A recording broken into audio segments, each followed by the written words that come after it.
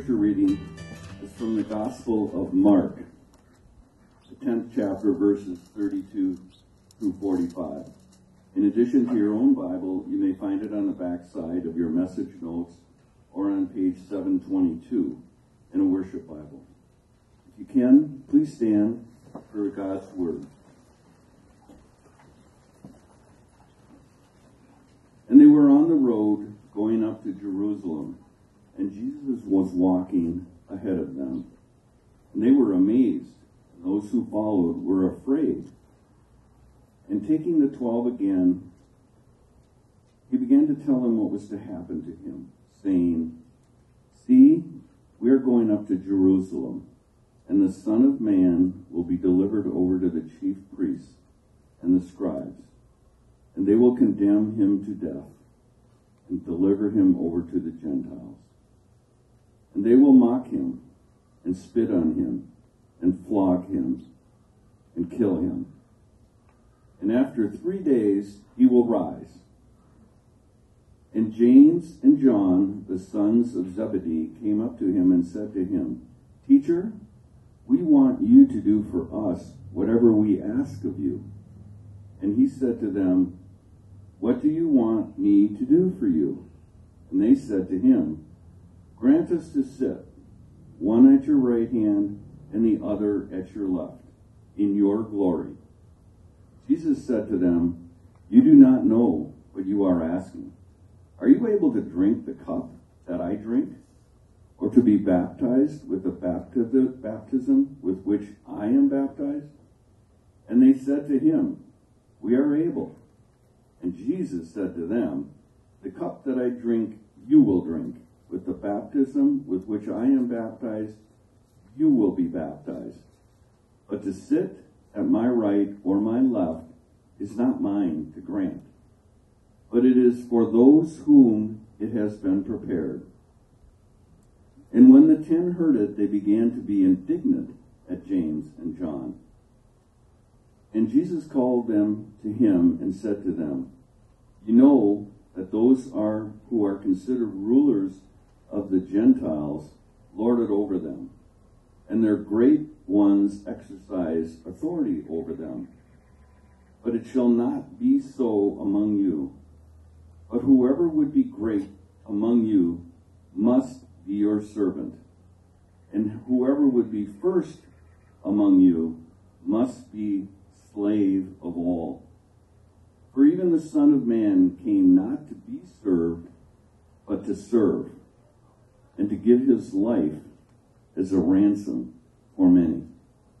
This is the word of God. A few weeks ago, it was my privilege to give a message to India, which will then be broadcast next Sunday evening on Indian radio or Indian television.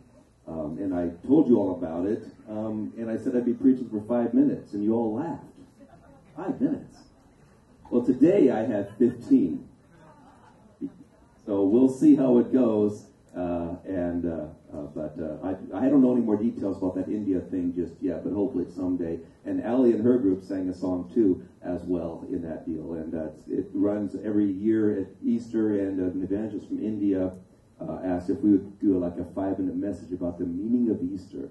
I'm so excited to be able, next Sunday morning, to be able to talk to us about the meaning of Easter, and to know that Allie and I together are going to be able to be part of a broadcast that will tell a lot more people about the meaning of Easter, many of them who really don't know the meaning of Easter. We've been walking with Jesus to the cross in the last 3 weeks. We started in Mark chapter 8. We were last week in Mark chapter 9. This week we're in Mark chapter 10. And again, I'd like to challenge you tomorrow to read Mark chapter 11, Tuesday, Mark 12, Wednesday, Mark 13, Thursday, Mark 14, and Friday, Mark 15. And each day I'll send you a note through the email that will encourage you. I want to invite you to walk with us to the cross of Jesus. And so we're walking with Jesus toward that cross, and we're seeing in these 3 chapters, which are the final phase of Mark's story before Palm Sunday, final phase before Holy Week, final phase of what Jesus tried to talk to his disciples. In the first 7 or so chapters, the beginning of the 8th chapter, they're trying to discover who Jesus is. And so they discover that he is the king, the promised king of Israel, the Messiah, the one that they looked for. And as soon as they begin to discover that, which they first discover in Mark chapter 8, where the glorious declaration by Peter, "You are the Christ, the Son of the living God," right after that, Jesus now then is explaining to them what kind of king he's going to be, what kind of kingdom it is that he is establishing. And they are flabbergasted and cannot understand or fathom what kind of king he is, because it's nothing like what they expected. Because he says to them, "I'm a king who is going to suffer and die." And so Mark chapter 8, Mark chapter 9, and now for the third time in Mark chapter 10, we're looking at 3 separate incidences which Mark carefully prepares for us, where Jesus explains to his disciples before he goes to die that he's going to die and be raised from the dead. And every single time they do not get it. In fact, the first time in Mark chapter 8, when Peter heard Jesus say it, he said, "Never, Lord." He says, Peter rebuked Jesus. "Not so, Lord." Afterwards, Jesus then rebuked Peter. "Peter," no, he didn't say Peter. He said, "Get behind me, Satan, for you do not have in mind the things of God, but the things of man." His kingdom is an altogether different kind of kingdom. They didn't get it then, and we often don't get it now. It's a different kind of kingdom altogether. So in the 9th chapter, the same thing comes up again. He talks about them, and then it says, and they were arguing about who was the greatest. Can you imagine that? They're arguing with one another about who was. This is immediately subsequent to Jesus saying he's going to suffer and die. And they're arguing about which of them is the greatest. And what does Jesus do? But he calls a little child to them. He says, "Unless you become like little children, you have no part in my kingdom." Yeah. It's a very different kingdom than what you're expecting. That was in the 9th chapter. And now we have this incident which Bud just read for you, where once more Jesus is making his final way towards Jerusalem. He stops to tell them what's going to happen to him. And they once again say, "Sir," or "Rabbi, we want you to do for us whatever we ask." Did you catch that? What is the audacity of going to Jesus and say, "We want you to do for us whatever we ask"? And yet, if we're very honest, that's our attitude often too. You know how you know you did it? Because you get mad when you don't get what you wanted. You prayed for that job and it didn't come through. You prayed for that answer to prayer and it didn't happen. He didn't do for you whatever you asked. So they were coming to him, and Jesus is having to explain to them one more time, more patient than you and I could have, about the fact that he is going to suffer and die. And not only will he suffer and die, but that his kingdom is made up of altogether different matter than the kind of kingdoms they're expecting. And so let's quickly take a look at these ideas as we take a look as Jesus explains his future, number one, and we see something about Jesus' friends, and thirdly, something about Jesus' kingdom, and fourthly, something about Jesus' death, all within 10 minutes. Okay? Can you do that? We'll try. Put your seatbelts on. He explains, first of all, his future. He says to them, as Bud said, no, pick it up, the story. It's just so beautiful the way this is written for us. It says in the 32nd verse, "And they were on the road going up to Jerusalem, and Jesus was walking ahead of them, and they were amazed, and those who followed were afraid." Now, if you're reading carefully, you have to say, what's going on there? He's just walking to Jerusalem. He's walking faster than them. But something about his gait, something about his demeanor, something about what's going on is making them amazed. They're kind of, and some others are even afraid. What's going on as he's walked to Jerusalem before? Well, actually, in the Gospel of Mark, this is his first visit to Jerusalem, but we know he went there at least 2 other times before in the Gospel of John. But in any case, he's walking towards Jerusalem, and here's the way I see it. I think he's got his death on his mind. He's got his mission on his mind. He knows he's going to his own earthly demise. He knows he's going to suffer. He knows it's going to be bad. He knows the crowd is going to turn against him. He knows he's going to die. And so it's on his brain, and he's walking, and he's just going, and he's in his own. And the disciples see it. Why? Because this was as hard for Jesus to do as it would be for any of us. He walked straight into the lion's den, straight into the jaws of death, straight into suffering. He was doing it, and so he apparently realizes what's going on. It says he gathered the 12, and he began to tell them, and again, this is the third time in this gospel he's doing it, what was going to happen to him. See, he said, we're going up to Jerusalem. The Son of Man will be delivered over to the chief priests and the scribes, and they will condemn him to death and deliver him over to the Gentiles, and they will mock him and spit on him and flog him and kill him. And after 3 days he will rise. Yeah, the resurrection won't happen until tremendous suffering occurs. Jesus, we see, has a future of suffering. Jesus' future is going to be one of incredible suffering. He will be delivered. He will be condemned. He will be killed. He will suffer. And after then 3 days, he will rise. What's going on here? Well, Mark, as he's telling this story, has been letting us know that Jesus is announcing the kingdom of God. He bursts on the scene in the first chapter, in the 15th verse, saying, the time is fulfilled. The kingdom of God is at hand. Repent and believe the gospel. The time is fulfilled, he said. What time? This time of waiting for the long-awaited Messiah, the coming of the kingdom of God, when God would come and conquer the oppressors against Israel and set them free. They thought their oppressors were Rome. Jesus knew their oppressors were sin and evil and death itself. That was the real culprit. That was the true enemy he was going for. They didn't know that, but the time had been fulfilled. A little bit like happened to me on Saturday before Easter 34 years ago on April 20th, when my wife woke me up at 2 in the morning. She said, the time is fulfilled.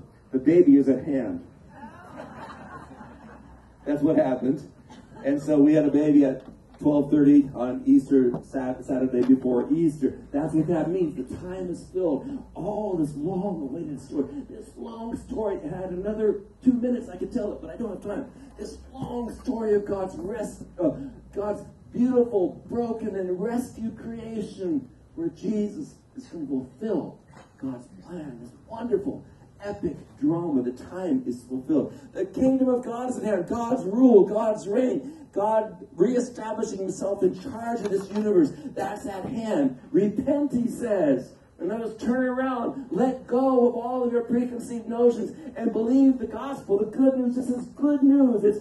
And in fact, the word gospel was a word used when the emperor would send a herald who would show up. They didn't have internet back then, believe it or not. No newspapers, no radio, no television. How did you what was mass media? It were these heralds that would go, and they stand in the corner, and they beat a drum, and they read, or whatever they would do, and they would announce there's a new king in Rome.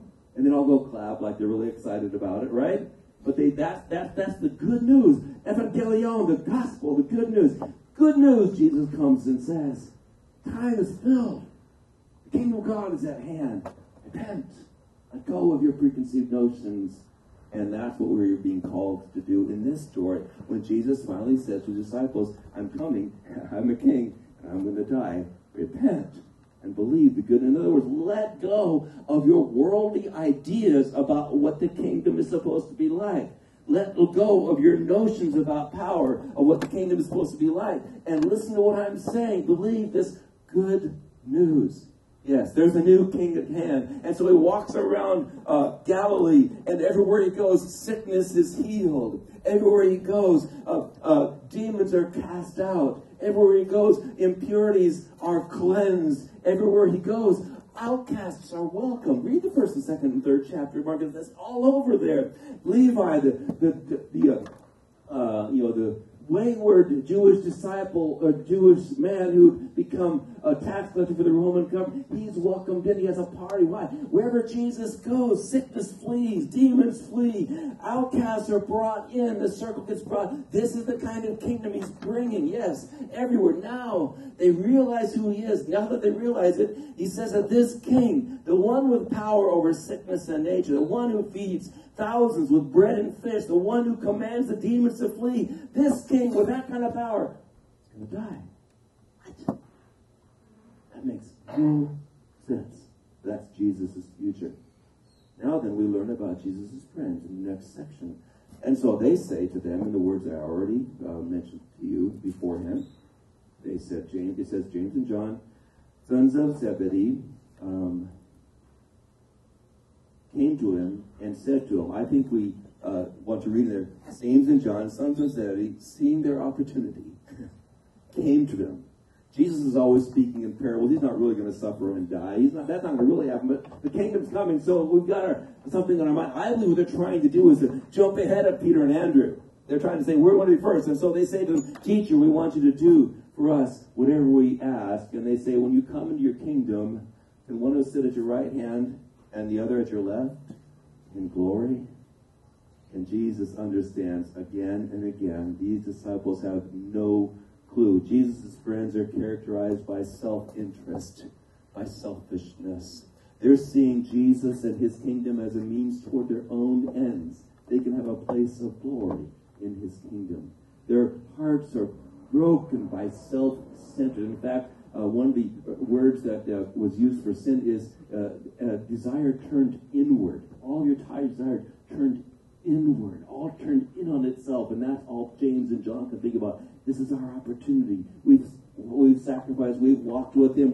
One of us was up on the mountain with him there, and we were up there in the mountain. He's obviously got us, but we got to get Peter out of the picture, James and John. Let's go together, right? So we'll be first. We'll ask him to be first. Self-centeredness. That's the root of the world's problem, is self-centeredness. That's why Jesus needed to die. He needed to die at the hand of self-centeredness, expressed in all the evils of this world. Self-centeredness. I want my thing. At the hands of all of that, whether it was Roman power or the religious leaders or all the people who were looking for Jesus to give them one more free meal, all that stuff, or even the disciples who thought Jesus was a means of their own advancement, all that self-centeredness. Jesus died at the hand of all of that. That's why he died.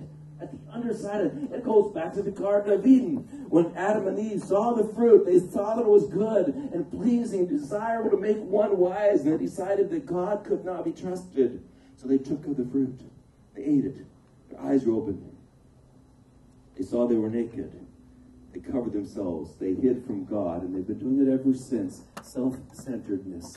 Jesus died at the hands of selfishness. And so he begins to talk to these guys in words. In time I can't really talk about the fact that they too, he knew they would at some point understand his kingdom, but at that point they didn't. And so we see in the third section of this story, Jesus' kingdom. He says he calls them all together. He brings them all. All right, guys, let's talk one more time. Let's go over this together. And he says to them, you know, in the my king, and he says, Jesus, verse 42, they called him, then to him, and they said to him, you know, this is really important words here, that those who are considered rulers of the Gentiles lord it over them, and their great ones exercise authority over them. But it shall not be so among you. It shall not be so among you. But whoever would be great among you must be your servant, and whoever would be first must be slave of all. For even the Son of Man came not to be served, but to serve and to give his life as a ransom for many. Yeah. Jesus said, I am coming to proclaim a kingdom of servanthood. It's a kingdom where the greatest are the ones who serve, are the ones who serve the most. They don't have others serve them. They serve others. Everything's turned around. All the values of this culture are turned around. And every time we could look at this whole 10th chapter, where we see what Jesus is really, there's another whole sermon in here, but it's not for another, is that Jesus is really hitting the main three things that seem to characterize our society. Our preoccupation with sex and money and power. Those three things. Our sexual selves, our financial selves, our powerful selves, and how these are the ways we affirm our identity, we find our pleasure, we make sure that we have what's coming to us, and the world revolves around these things. And so he says to his disciples who want to ask him how many ways they can break up a marriage, he says, no, that was not God's plan. You're married once for your life, and that's it. Read it, Mark chapter 10. It's there. Yeah. We want to skip it over. But there it is. Jesus had an idea. No. No. And then he sees this wealthy, rich young ruler who wants to follow him but doesn't want to give up all to follow him. He says, well, go sell. He quoted the 10 Commandments to him, but he tended to leave out the one, do not covet. So he said, one thing you will lack, go sell and follow me. And it says the man went away sad. And Jesus said, how hard it is to get in my kingdom. And the disciples were amazed. Why? Because their world assumed that the money was a sign of God's blessing, and if you had money, that would be that's something you really wanted on your side, right? Jesus turns the values of not that money is bad, not that sex is bad, not that power is bad, but all of them need to be used to serve others, not to be served by others. You see the difference? That's what he's trying to do. They're all meant to be used as self-giving. Self-giving. So sexuality is not about what I can get, which is the way our world operates and the way, our inner selves kind of like to think about it, right? But rather, it's what I can give. It's self-donation. And not self-satisfaction, okay? So Jesus has got a kingdom all the way upside down, and this whole idea of power, that's what's going on here. When Jesus is going to the cross, and the guys are looking for their opportunity to seize power, over it. Yeah, Jesus, no, you don't get it. My kingdom's not about getting for yourself, it's about giving for others. That's what's wrong at the root of this world. That's why Jesus was going to die. And so then finally we learn something about Jesus' death in the last words of this, where it says, for even the Son of Man came to be served and to serve and to give his life as a ransom for many. Give his life as a ransom for many. And here we get this clue into what was going on when we got hung up on that tree. Jesus said, I am going to give my life to buy the freedom of all who are enslaved, all who are in prison. That's what the word latron means, ransom. It means to buy the freedom of a slave or a prisoner. Who was the prisoner? All of humanity was imprisoned by its own self-centeredness. Even creation itself was imprisoned by all of this. Jesus came to die for all of it. What was the prison? It was a prison of sin and evil and death, this self-centeredness. So sickness, remember I said earlier, Jesus went around healing sicknesses? Well, what did Jesus ultimately do? But he took our sickness, our sin disease on himself so that we could be healed of our sin by his death under the weight of it. Remember, I went around saying that Jesus went out and welcomed outcasts, made the circle big enough for everyone. But what happened to Jesus? But Jesus himself became outcast, crucified outside the camp, among the criminals and the thieves. He welcomed the outcasts in such a profound way. He was outcast, so you and I could be welcomed. Remember I said how Jesus went out and banished demons, they flew? Well, this was representative of the evil powers at the root of this whole problem. And so wherever Jesus showed up, he destroyed the power of evil. Ultimately, by diffusing it, not through more power against it, but rather dying under its weight. He died under the weight of the world's evil, and thereby diffused itself its power, exhausted its power, so that he that raised it from the dead to bring about new creation, a kingdom which was more like what God had in mind when he first created this world. Yes, that was the prison. He set us free from all those things. And what was the ransom? Jesus' life. He gave his life for us. That's what he died for. He died so that we could live. He became outcasted so we could be welcomed. He took our sin and sickness so that we could be set free. He suffered under the weight of all the evil that could be cast against him so that we would be able to be part of his new kingdom. Yeah, that's why Jesus died.